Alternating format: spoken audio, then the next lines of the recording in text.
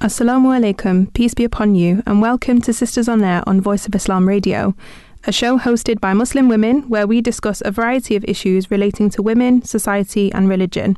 For today's episode, I'm joined by Qudsiya Ward and Shazia Bhatti. Qudsiya is a retired primary school teacher with experience around the UK and in the Middle East. She's a mother of 4 and a grandmother too, and Shazia is a solicitor specialising in immigration and also a mother of 2. Assalamu alaikum, peace be upon you both, and welcome to Sisters on Air. Thank you for having me. Yeah, peace be on you too, and it's nice to be joining you today. Jazakallah, thank you. I'm sure many people have heard of the Netflix series The Crown, which has brought the British monarchy to the forefront again of the public eye once more. And more recently, a tour by the Duke and Duchess of Cambridge, otherwise known as Catherine Middleton and William Mountbatten Windsor, to Jamaica has raised again the question of the role of the British monarchy, and perhaps wider questions of the Commonwealth and the long-standing position of the British Crown. And of course, it's without a doubt that today any monarch or any public leader faces massive media scrutiny, living their lives in the public eye, with every word, gesture and action analysed and criticised. This year, 2022, in June, we in the UK saw national celebrations of the Platinum Jubilee as Queen Elizabeth II marked her 70 years as Queen, the longest reigning monarch of Britain and the Commonwealth.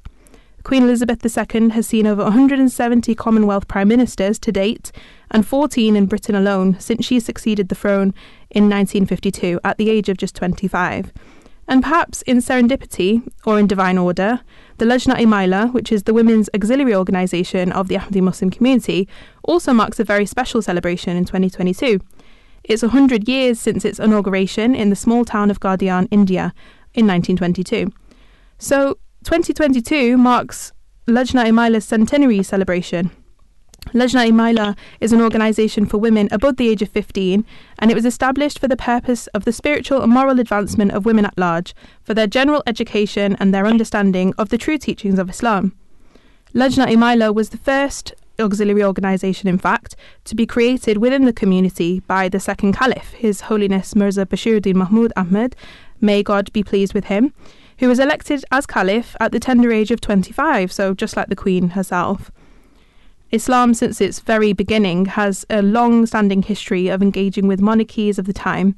And historically speaking, the Holy Quran, the Holy Book of Islam, records Prophet Solomon, the son of David, peace be upon them both, inviting the Queen of Sheba to Islam, and even documents her acceptance of the faith. The Holy Quran also records other prophets inviting kings and pharaohs and chiefs to accept their message of unity of God and of peace and goodwill. Indeed, the Holy Prophet of Islam, Muhammad, peace and blessings of God be upon him, engaged with the kings and monarchs of his time, inviting them via letters and special envoys to Islam as a means of spreading peace and freedom of religion on earth. And he even wrote to the kings and emperors of the Roman Empire, the Iranian Empire, and all the great empires of that time, with this intention of extending the hands of friendship and alliance. So, in this programme, we hope to explore the relationship between Islam, the monarchy and leadership, but more specifically, the concept of the British Crown and the Ahmadi Muslim community, where, as I mentioned, this year of 2022, there is double cause for jubilation, with the Platinum Jubilee of Queen Elizabeth II and the centenary of the women's auxiliary organisation of the Ahmadi Muslim community, called Lajna-e-Mila. So, I wanted to ask you first, Shazia, if I can come to you first. What is the historic relationship between Islam and royalty, and what is the purpose and the status of honouring reigning monarchs in Islam? Well, as I hope we all know now, that Islam is a religion of peace, based on the concept of the unity and authority of God, and the responsibility we all have to God and to each other as well. The Holy Quran gives us all guidance so that we can achieve our purpose, which is to know God and to live lives of peace with each other. The Holy Quran tells us about the success and failures of the past so that we can learn how to structure our lives successfully in the future. Among the stories in the Holy Quran are the stories of prophets speaking to their rulers of their time. For example, Noah and Abraham, peace be upon them, speaking to their chiefs. Joseph, peace be upon him, addressing the king. Moses, peace be upon him, speaking to the Pharaoh. And as you mentioned, Melissa, Solomon, peace be upon him, speaking to the Queen of Sheba. These examples were followed by the Prophet Muhammad, peace and blessings of God be on him, during his lifetime in the 7th century. After settling in Medina, the Holy Prophet, peace and blessings be upon him, sent letters to different rulers inviting them to Islam. One such letter was sent to the Emperor of Abyssinia, who was a Christian. and it ran as follows: In the name of Allah, the Gracious, the Merciful, from Muhammad, the Messenger of Allah, to the Negus of Abyssinia. May peace of God be on you, O Emperor. I praise before you the one and only God. He and none other is worthy of worship. He is the King of Kings, the source of all excellence, free from all shortcomings. He is the protector of all his creation and provides peace to his servants. I bear witness that Jesus, son of Mary, was a messenger of God, who was given to her because of her devotion to him, and in fulfillment of the promise made by God to her. And I invite you to join me in worshipping the one and only God. I invite you also to follow me and believe in the God who sent me. I invite you and your armies to join the forces of the Almighty God. I hereby have discharged my duty as I have delivered to you the message of God. And I have done so with a sincere heart and hope that you will value the sincerity which prompted this message. Whoever obeys the guidance of God receives the blessings of God. And that was the end of the letter. But when this letter reached the emperor, he showed great respect for it. He took it into his hands, held it to his eyes, and placed it reverently in an ivory box, saying, As long as this letter is safe, my kingdom is safe. And what the emperor said proved true. And though the Muslim empire extended as far as India and China in one direction, and Spain and Morocco in the other, the Negus continued to rule Abyssinia without any interference. And this is really interesting, and this is what he said, is that as long as this letter is safe, my kingdom will be safe, and it continued to be. Whereas it was a different situation with the Emperor of Iran, and the Holy Prophet, peace and blessings be on him, wrote a similar letter to the Emperor of Iran. And when the letter reached him, he ordered an interpreter to read it to him. When the contents of the letter were explained to him, he rose in anger, took the letter in his hands and tore it to pieces. When this was reported to the Holy Prophet, peace and blessings be upon him, he said, What the Emperor has done to my letter, God will do the same to his empire. But the king's fury was not over. He ordered the Viceroy of Yemen to send soldiers to arrest the Holy Prophet, peace and blessings be upon him, and bring him to the court of the Emperor. So again, going into another country, another territory in order to do so. And he gave them a letter addressed to the Prophet, saying that he should accompany the messengers without delay. On reaching Medina, the officers told the Holy Prophet, peace and blessings be on him, the purpose of their visit. They told him that if he refused to accompany them, he and his people would be destroyed. The Holy Prophet, peace and blessings be on him, of Islam, listened to them and told them to see him again the following morning. During the night he prayed to God Almighty, and there came a revelation. The son has murdered his father this very night. In the morning, when the two soldiers came, the Holy Prophet, peace and blessings on him, told them what had been revealed to him. He also gave them a letter in reply addressed to the Viceroy of Yemen, mentioning the death of the Emperor at the hands of his son. When the Viceroy received this reply, he said, If this man is a true prophet, it will be, as he says, and if he is not, God help him in his country. Soon after, dispatches from Iran confirmed the news that the Prophet, peace and blessings be on him, had conveyed to the Viceroy. It also contained directions revoking the order of the previous emperor for the arrest of the Prophet, peace and blessings on him. The Viceroy was so impressed that he and many of his friends accepted Islam. Thank you, Shadia. That's so interesting. And you know what? You can definitely see from the emphasis on peace building and the outreach that the Holy Prophet, Muhammad, peace and blessings of God be upon him, was at the forefront of extending that hand of friendship, it seems, and alliance to all the neighbouring empires for the purpose of peace building and inviting them to understand the peaceful message of Islam, which is the true message of Islam, to Muslims in that time. Is there any evidence, though, to see the promised Messiah, peace and blessings of God be upon him? Did he do the same thing? Well, the Diamond Jubilee of Her Majesty Queen Victoria was celebrated with great pomp and show in June 1897 throughout the UK and, of course, throughout British India. Since the purpose of the advent of the promised Messiah, peace be on him, was to propagate the unity of God and his message, he found a way to serve those objectives at that occasion. He wrote and published the book Tohfa-e Kaisariya, which can be translated as The Gift for the Queen, on the 25th of May 1897. In addition to felicitating Her Majesty, the promised Messiah, peace be upon him, made the following points with great subtlety and wisdom in his book. He talked about the truthfulness of the Holy Prophet Muhammad, peace and blessings on him. He talked about the truthfulness of Islam and its teachings that can bring about an international peace.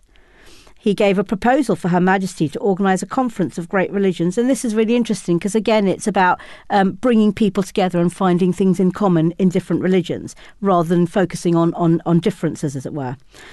He gave a strong plea for Her Majesty to clear Prophet Jesus, peace be upon him, of the accusation of having been cursed.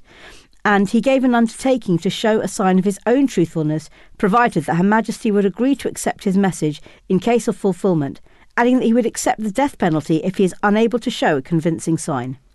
So throughout history, prophets have set an example of respectfully addressing monarchs and leaders to convey the same message conveyed to others, that God is supreme, and that all people, kings, queens or common men, should be aware of their responsibility to him and his authority over them. And the purpose is to create a peaceful society where stability and order is maintained, because everyone fulfills their responsibilities and has their rights recognised, so that the progress without frustration is possible for the whole of society.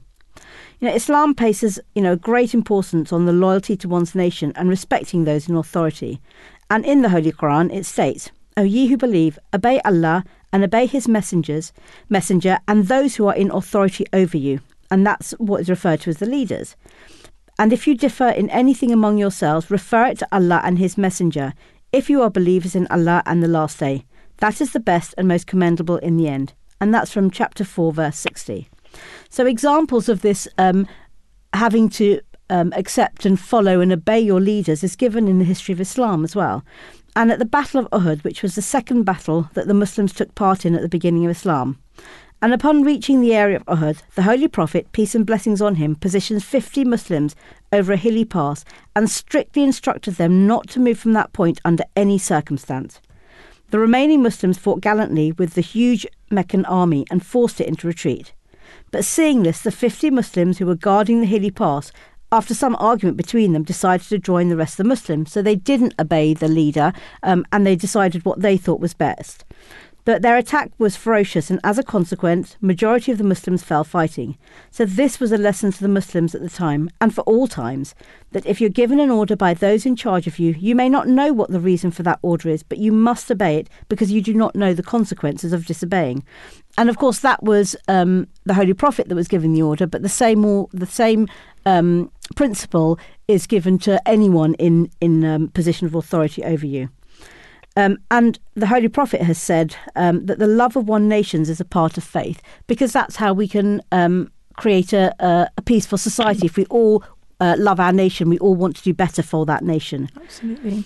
So the second Caliph of the Ahmadiyya Muslim community, His Holiness Mirza Bashir Din Mahmud Ahmad, he commented on that verse that I've said, and he said, "The practice of the Holy Prophet, as well as his sayings, makes it clear that in secular matters, Muslims should obey even of such rulers that are not Muslims." So that's quite an important thing, because I think sometimes some Muslims in the UK, they believe that they don't have to obey if their ruler is not a Muslim. But this is clear that whoever is the ruler has to be obeyed. And His Holiness Mirza Masroor Ahmad, the present head of the Ahmadiyya Muslim community, said, "A true Muslim can never raise his voice in hatred against his fellow citizens, nor for that matter against the ruling authority of government of the time. And it is the responsibility of a true Muslim that he should remain loyal and fully abide by the laws of the land of which he is a subject." So again, I think, this is an interesting point, isn't it? That to create this peaceful society that Islam wants us to create, we can't, stand against our fellow citizens or our rulers. Otherwise, there will never be peace in our society. And His Holiness also said in an address at the military headquarters at Koblenz, Germany in 2012, "Thus sincere patriotism is a requirement in Islam. To truly love God and Islam requires a person to love his nation. It is quite clear, therefore, that there can be no conflict of interest between a person's love for God and his love for the country.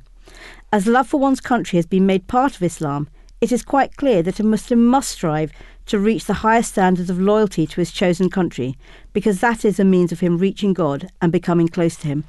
I found this really interesting, because we often don't see that to become close to God, you have to love your nation. Yeah. It seems so kind of widely kind of set aside from each other. But actually, when you think about this quote, it's clear, isn't it? It's so clear that to live peacefully is what we are trying to do in our religion. And to live peacefully, we have to then have peace within our community. We can't have peace within our community if we don't love that community from which we're living. And the same goes to the nation.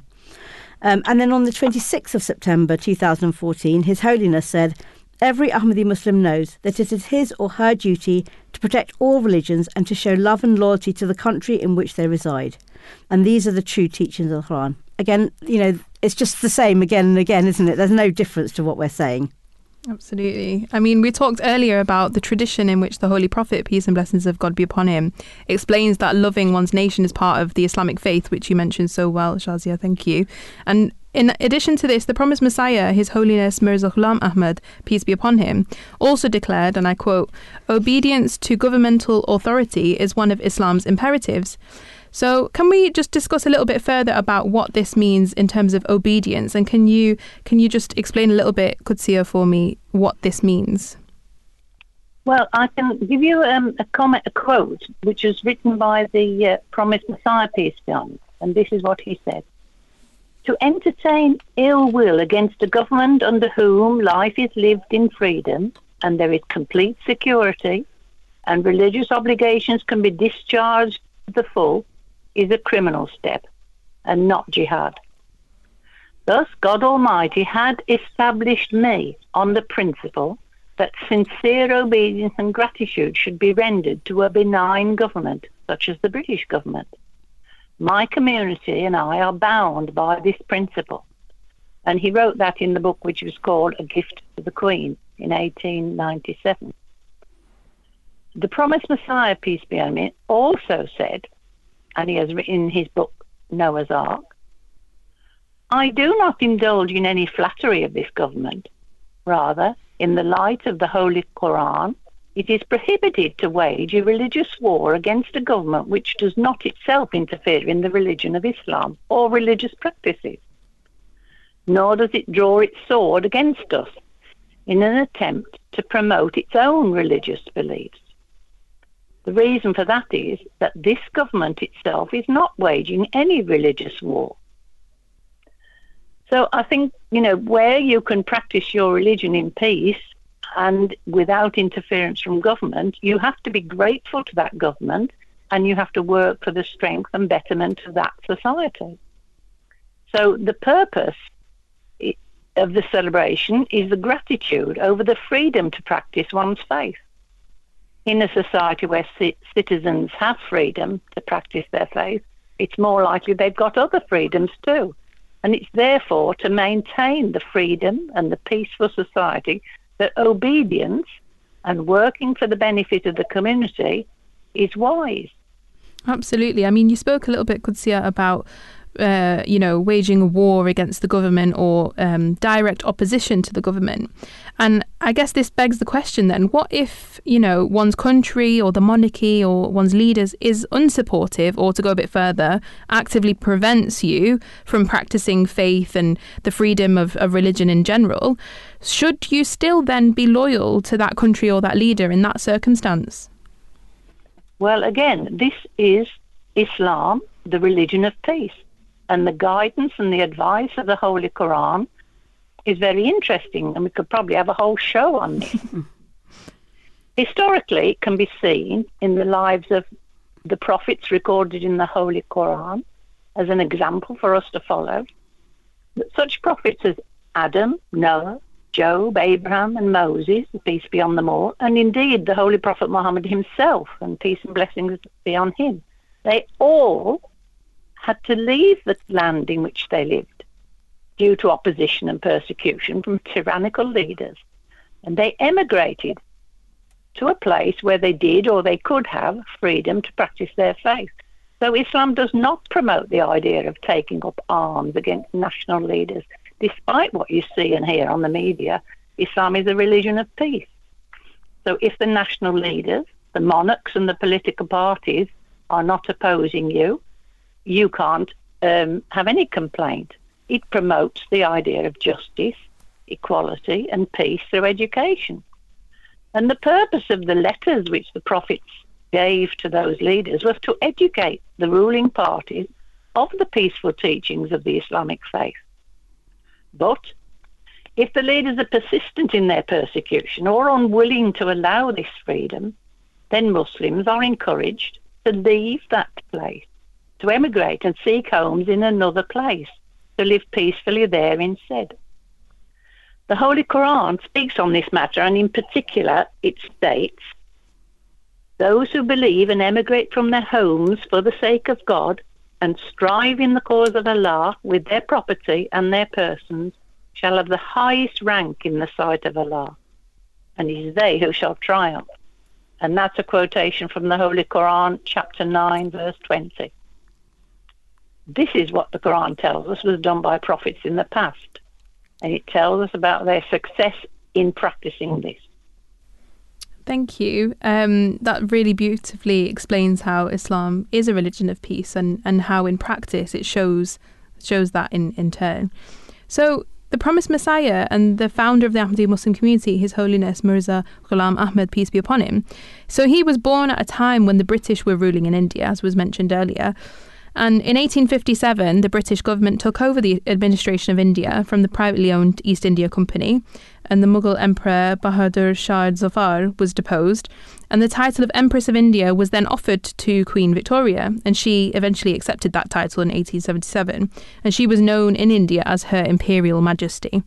Now, it's alleged by some opponents of the promised Messiah, peace be upon him, that he and members of his community were disloyal to India by being agents of the British government.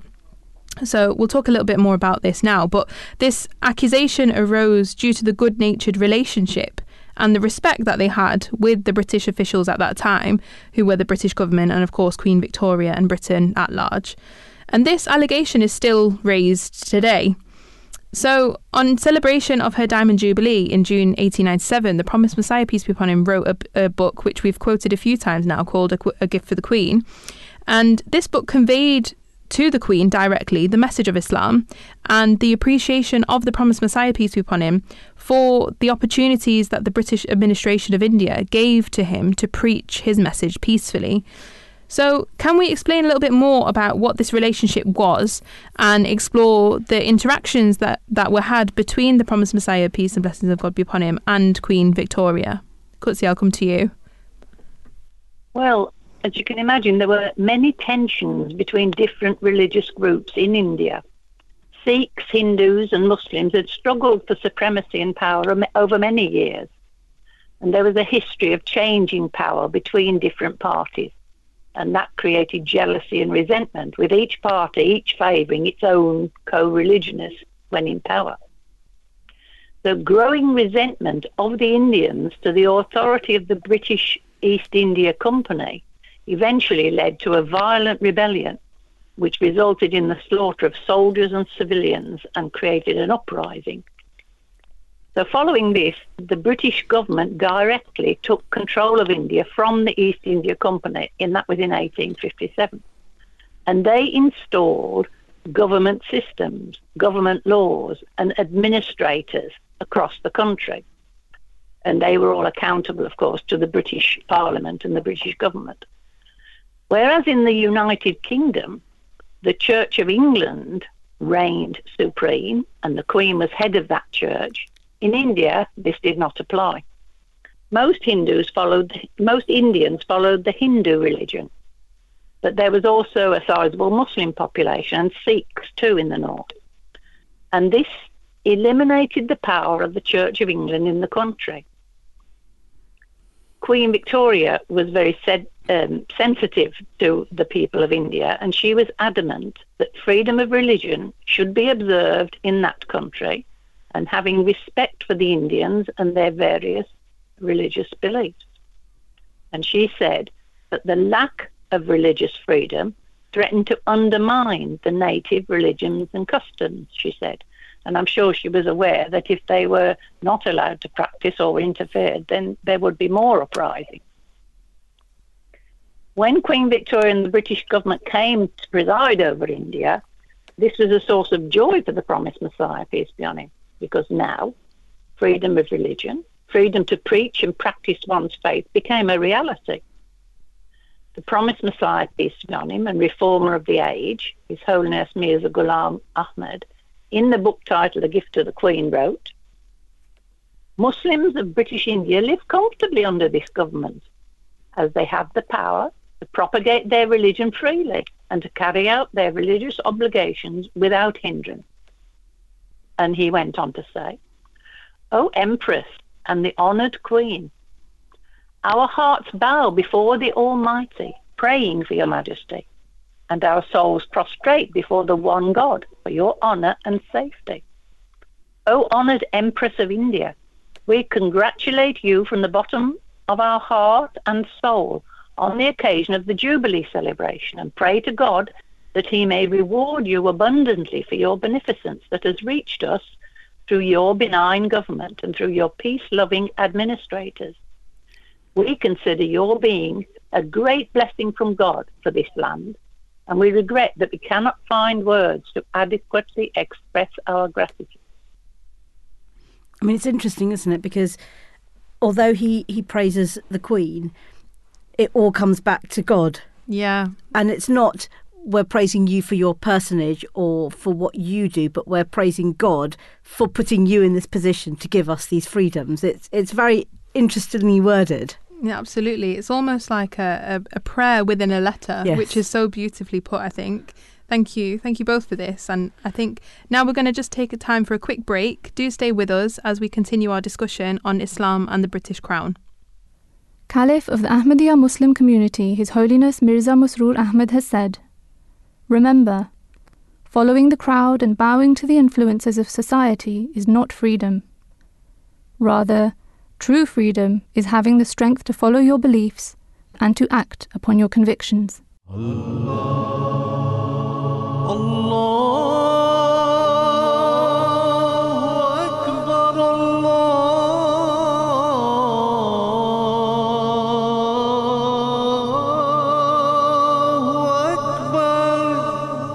You're listening to the Voice of Islam Radio, broadcasting on DAB and via the internet 24 hours a day. Welcome back. You're listening to Sisters on Air on Voice of Islam Radio. I'm Melissa Ahmadi, and in today's show, Qudsiya Ward and Shazia Bhatti and I are discussing the relationship between Islam and the concept of the monarchy and leadership, but most specifically, the concept of the British Crown in this year of the Platinum Jubilee of Her Majesty the Queen, Elizabeth II. So I want to pick up from something that was mentioned before, and we keep referring to this book, A Gift by the Queen, or Gift to the Queen, rather, written by the Promised Messiah and the Reformer of the latter days, His Holiness Mirza Ghulam Ahmad, peace be upon him. And in this book, he said that it would, and I quote, "for the good of humanity, a conference of religions be held by the Empress of India to disseminate the reality of religions," end quote. So earlier, we can see in 1896, a conference had been convened in Lahore, which is modern-day Pakistan, but in India at that time, by a Hindu gentleman for the purpose of bringing together all the major faiths together to discuss their faith using only their holy scriptures to testify to its truth. And for me personally, as a convert to Islam Ahmadiyyat, the book produced of the text, which was the lecture written by the Promised Messiah, peace be upon him, himself, which was incidentally delivered by one of his companions during that conference. This book was published later as The Philosophy of the Teachings of Islam, and that book was invaluable to me on my journey to discovering the truth and also deepening my conviction in my beliefs that Islam Ahmadiyyat was the truth for me. And 2 years later, after this book, the first book to Queen Victoria, was published, the Promised Messiah then published another one, or penned another one, called A Star of the Empress in 1889, with a very similar theme to A Gift to the Queen. And in our current time, the current worldwide head of the Ahmadiyya Muslim community has written to all of the heads of states, including the Queen Elizabeth II currently, with this very same message. And specifically on the Queen's Platinum Jubilee in June 2022, His Holiness sent a message, and if I may quote, "Upon the joyous occasion of the Platinum Jubilee, I present my heartfelt and sincere congratulations to Her Majesty Queen Elizabeth II. It is my sincere prayer that may God Almighty, through His grace and blessings, keep our honoured Queen forever safe and grant her continued good health, prosperity and happiness. May the noble Queen continue to reign with benevolence, and may the attributes of justice and freedom forever remain the guiding principles of the British monarchy, and may God always guide and grant success to Her Majesty and her progeny. Amen." End quote. I mean, this again is such a lovely message to give to the Queen. And again, when His Holiness said this message, the attributes of justice and freedom are so important, because that's what the premise of what the promised Messiah said, was that because we've got justice and freedom in India, there was no need to revolt or do anything against it. So that's really, really interesting. And this tradition of the World Conference of Religions has been continued over the years. And when the promised Messiah, peace be on him, passed away, the successors who came after him, called the Caliphs, supported the Queen by way of partaking in the Conference of Religions, and this tradition was continued in 2012 for the Diamond Jubilee of the Queen, to which the Queen responded via letter to the Ahmadiyya Muslim community to thank them for their continued efforts. So if we look at things with a historical lens, you can see that this concept of Islam, building cordial relations with the rulers and monarchies of the time, has always been there. And today, the Caliph or Khalifa of the Ahmadiyya Muslim community, His Holiness Mirza Masroor Ahmad, is the world's leading Muslim figure, promoting peace and interreligious harmony. Through his sermons, lectures, books and personal meetings, His Holiness has continually advocated the worship of God Almighty and serving humanity. He also continually advocates for the establishment of a universal human rights, a just society and a separation of religion and state. And this is quite unusual for a religious leader to want that the separation of religion and state, but that is part of what Islam teaches us. And since being elected Khalifa, His Holiness has led a worldwide campaign to convey the peaceful message of Islam through all forms of print and digital media. And under his leadership, national branches of the Ahmadiyya Muslim community have launched campaigns that reflect the true and peaceful teachings of Islam. Ahmadi Muslims all over the world are engaged in grassroots efforts to distribute millions of peace leaflets to Muslims and non-Muslims alike. They host interfaith and peace symposia and present exhibitions of the Holy Quran to present its true and noble message. And these campaigns have been received worldwide media coverage and demonstrate that Islam champions peace, loyalty to one's country of residence and service to humanity. In 2004, His Holiness launched the annual National Peace Symposium, in which guests from all walks of life come together to exchange ideas on the promotion of peace and harmony.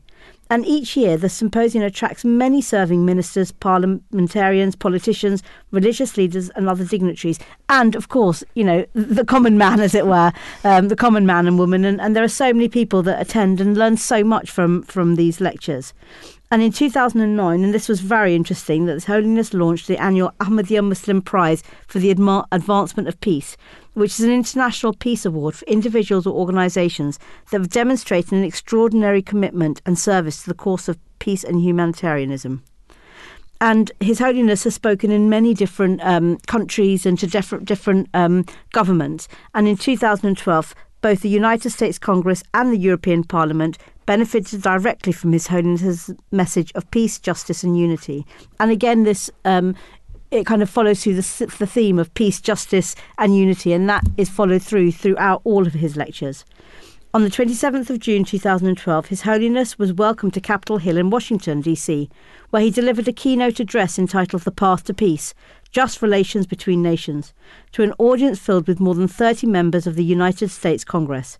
In conjunction with this historic event, a bipartisan resolution was introduced in the House of Representatives in honour of His Holiness's visit.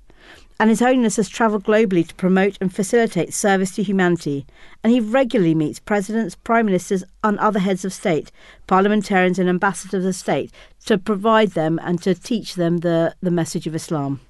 Well, we can see that this is such a vast scope. I don't think we see of any other individual in the world currently that promotes peace on every single level, from the grassroots all the way up to political leaders and world leaders. So that is something that is incredible to see in His Holiness. Qudsiya, if I come to you, the Queen, as the head of state in Britain, is also the head of the Church of England. Is there any such example or similar example of women in leadership in Islam? Well, I think many people think that women in Islam are inferior in some way or restricted in some way, and that isn't true. But as far as the Queen is concerned, included in her official titles is the title Defender of the Faith. And this title, Defender of the Faith, has been the title of kings and queens of Great Britain since Henry VIII's time, when he separated the Church of England from the Roman Catholic Church in the 16th century. Nowadays, this is a title of respect. Administration and decisions of the Church in England are made by others, led by the Archbishops of Canterbury and York. But Queen Elizabeth herself is seen and known to have a strong personal faith, and that has helped her in her 70 years as Queen. She's often shown on TV attending religious services at different times of the year in different places around the UK. But that's a personal faith. On her 21st birthday, in a message broadcast from South Africa, she made a promise. She promised, "I declare before you all that my whole life, whether it be long or short, shall be devoted to your service and the service of our great imperial family to which we all belong. But I shall not have strength to carry out this resolution alone, unless you join in it with me, as I now invite you to do. And I know that your support will be unfailingly given. God help me to make good my vow, and God bless all of you who are willing to share in it." Her desire to serve was repeated this year when she said, "In this year of my platinum jubilee, it has given me pleasure to renew the promise I made in 1947, that my life will always be devoted to service." And I find this very interesting, because this concept of service, of duty and obligations, even of those with the utmost authority and the highest of ranks, is at one with Islam. And it's often repeated by our present Khalifa when he speaks to office holders of the community and all the trainees, that though they may have titles and they may be in positions of authority, that position is a position of service. But when we're speaking about women in Islam, there is one title which is perhaps too vast to cover, but briefly here. The most highly revered women in Islam are often referred to as mothers of the believers. And this is because of their piety, scholarship, knowledge, and their example for all Muslim women. And I'd like to present a couple of examples of such honorary queens. Khadija, may Allah be pleased with her, the first wife of the Holy Prophet Muhammad, peace and blessings of Allah be on him, was also the first person to accept the message of Islam. She had recognized the noble character of the Holy Prophet, peace be on him, and proposed her own marriage to him. She devoted her life to helping him. She was already a wealthy businesswoman, and she had made her money through her skill and intellect. She had developed her business trading along the lucrative ancient routes around Mecca and throughout the Levant. On her marriage, she gave all this to Prophet Muhammad, peace be on him. All her property, all her worldly riches, to use as he wanted. This was a degree of her devotion to him and her trust in him. Later on, her wealth was used by him to invest in the propagation of the faith and to secure the rights and service of the neediest people in the society. Aisha, may Allah be pleased with her, was another such pioneer in Islam. The Holy Prophet Muhammad, peace and blessings be on him, said that half the faith can be learned through her scholarship, intellect and leadership. Aisha, may Allah be pleased with her, was the daughter of his good friend Abu Bakr. She was the third wife of the Holy Prophet, peace and blessings be on him. And she's called by Islamic sources al-Mu'mineen, that's mother of the believers. And she might be called the first great scholar in Islamic history. She was not only a devoted wife, but also she had a fundamental role in the growth of the Muslim community. After the death of the Prophet, peace and blessings be on him, for about 44 years in the early days of Islam, she was the fount of experience and wisdom, conveying the teachings of Islam to others as she had learned it from the Holy Prophet herself. Aisha, may Allah be pleased with her, was extremely sharp and intelligent, with an intimate personal knowledge of the example and teachings of the Holy Prophet. May Allah be pleased with him. Peace and blessings of Allah be on him. Many companions of the Holy Prophet, peace and blessings be on him, would come to her for his advice following his death. So this legacy and history of strong women is clear when we look at the Islamic past, and it can be continued today. But there are many Muslim groups who don't seem to understand this. And in spite of the practice of these groups, from the very beginning, Muslim women were encouraged to be active in their community, to help them develop. And of course, for this, education, both secular and religious, were necessary. And as the Holy Quran teaches, knowledge and study are the right of all, men and women, without restriction. And this is as true in the present day as it was in the time of Khadija and Aisha. And it's the work of the Lajna Imaila in the Ahmadiyya Muslim community to help women achieve their full potential and make themselves assets for their communities in all ways. From the very beginning, the Lajna Imaila has been helping women to gain and improve their education. And it's such a shame when you see the Taliban in Afghanistan not allowing girls to go to school when, they deem themselves to be Islamic scholars, and yet they fail to recognise, the role that Hazrat Aisha, that, Khadija played in the history of Islam and what Islam says about knowledge and education. Absolutely. I mean, these were core women. When we're speaking about women of the past and the present, the promised Messiah, peace be upon him, himself said that Islam is as though women have been placed on thrones. And he said this in his collection of phrases in his book Malfuzat. And you can see that Islam gave women at every stage the status of queens, which was granted through the safeguarding of women's rights. And when we talk about this, I mean, just beyond the arbitrary fairness of, equality, Islam takes care of women, I think, in fact. And this is shown through the organisation of the Lajna Imaila, which is the women's auxiliary organisation of the Ahmadiyya Muslim community, which is talked about so beautifully and at length in another episode of Sisters on Air. And I'd definitely encourage everyone to listen to that. It's the centenary special.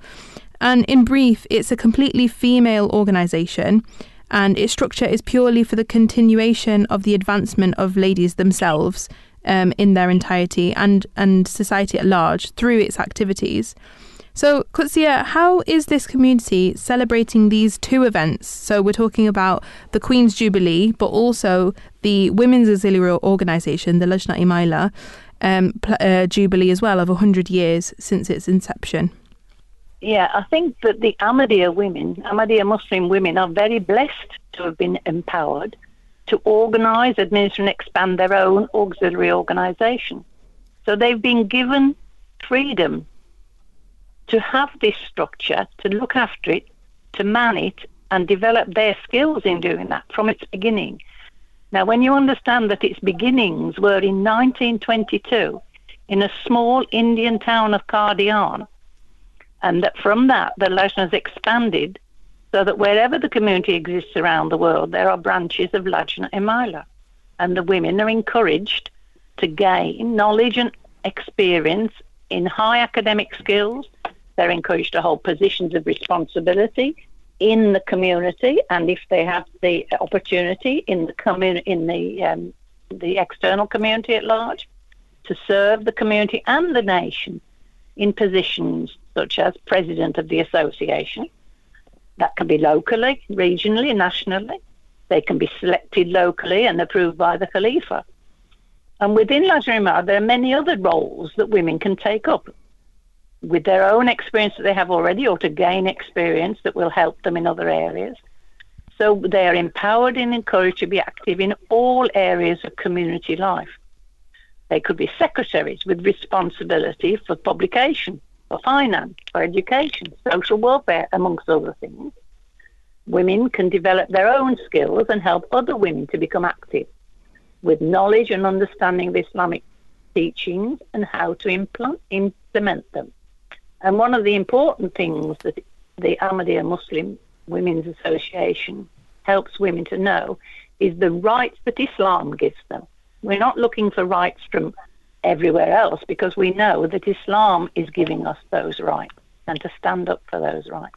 So this special centenary year for Lajna Imaila, each national group around the world has selected a project to mark and celebrate the centenary.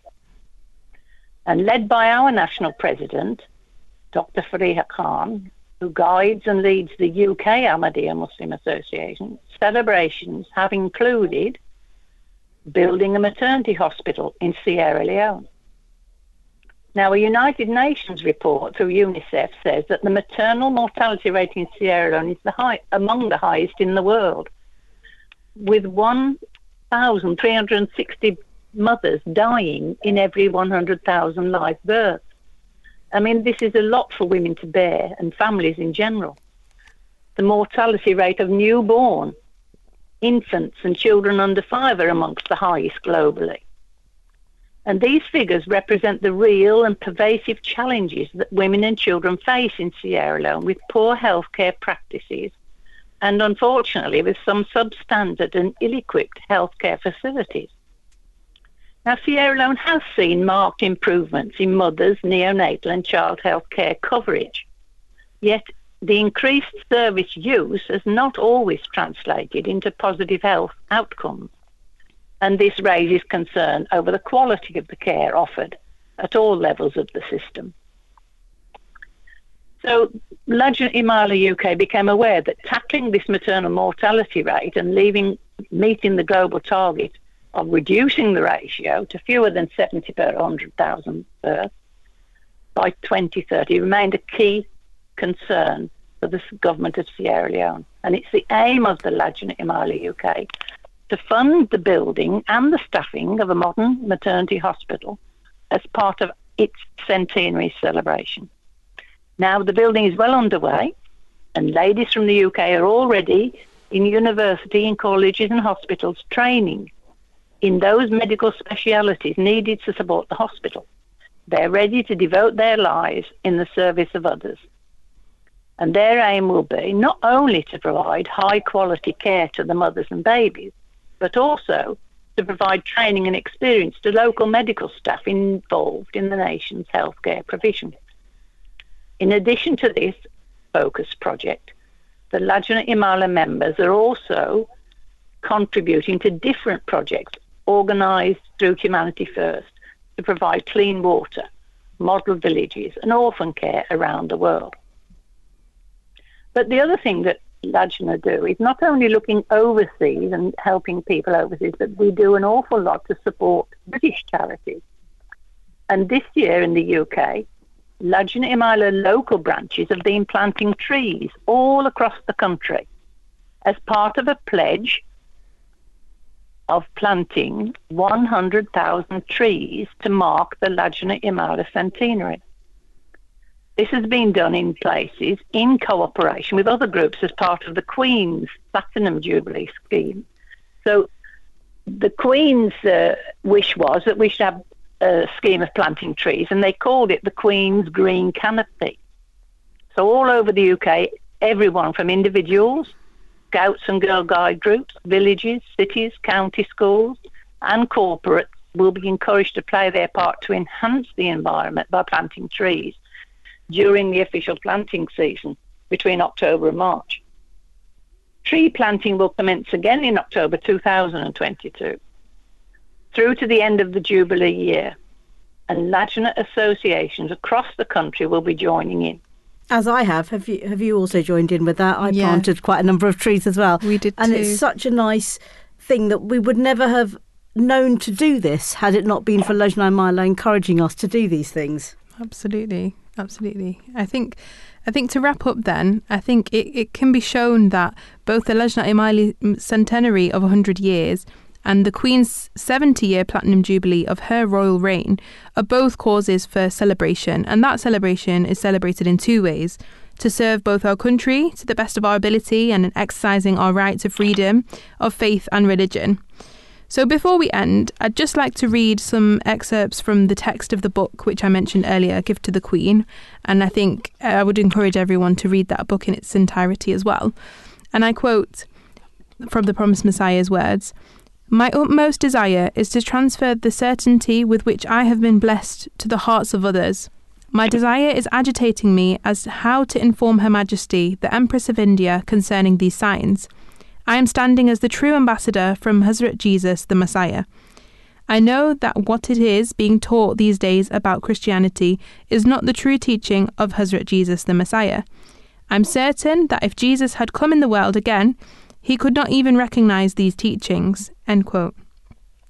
So again, he goes on to say, "Therefore, how grave an insult it is that the one, Jesus, whom the angels proclaim as the loved one of God, and who emanated from the light of God, be termed as the one who distanced from God and regarded as the enemy of God. Woe that this disrespect of Jesus is embraced by 400 million people during this age. O honoured Queen, do this favour to Jesus, the Messiah, and God will bless you even more. I pray that may God the Almighty inspire our beneficent Queen's heart to carry out this task." End quote. I wish to end with the promised Messiah's prayer, peace be upon him, for Queen Victoria. And he said, and I quote, "O powerful and merciful Lord, keep our honoured Queen pleased as we are pleased under the shade of her kindness. Be good to her as we are spending our lives under her beneficences, and inspire her to graciously attend to these submissions as only you have that power. Ameen, Ameen again." And that was submitted by the humble one, His Holiness Mirza Ghulam Ahmad, the promised Messiah. So I just want to say thank you, Jazakallah, for this lovely, engaging conversation about all things jubilant. And thank you to our guests, Qudsiya Ward and Shazia Bhatti, for joining us in today's conversation. And thank you to the listeners too. This has been another episode of Sisters on Air on the Voice of Islam Radio, produced by Mrs. Shameen Butt. Assalamu alaikum, peace be upon you all.